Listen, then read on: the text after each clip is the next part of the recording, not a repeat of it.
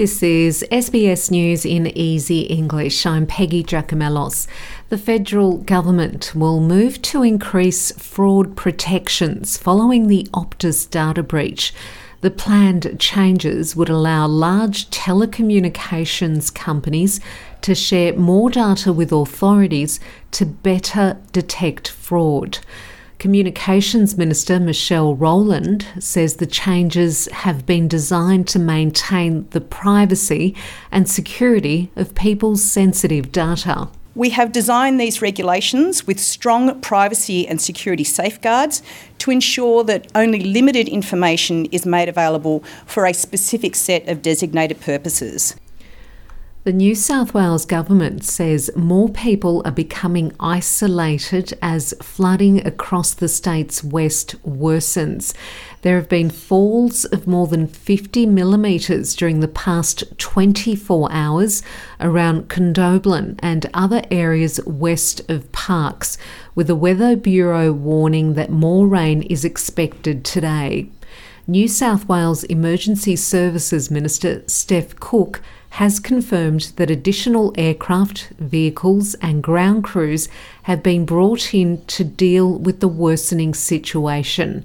She's urging residents to take care. Any rainfall has the potential to cause both riverine flooding, but I think the greater risk at this point in time is flash flooding. And for communities out west, those communities out there can be, isolated again just with a minimal amount of rain. Queensland Police have arrested a group of people in connection with the fatal shooting of a man in Brisbane earlier this week. Detective Superintendent Andrew Massingham says the hunt for the 4 men and 1 woman suspected of being involved in the attack led police to an alleged secret drug lab in Brisbane. 2 people of interest were taken in custody. 5 others who were also at the home have been arrested as well. The detective superintendent says they will be interviewing them today. We're seeking to interview those persons today. There's some challenges as to why we can't do that straight away, but we're working through those and we'll be seeking access to them for the purpose of interviews today, and more than keen to update you by way of written release if any charges are preferred.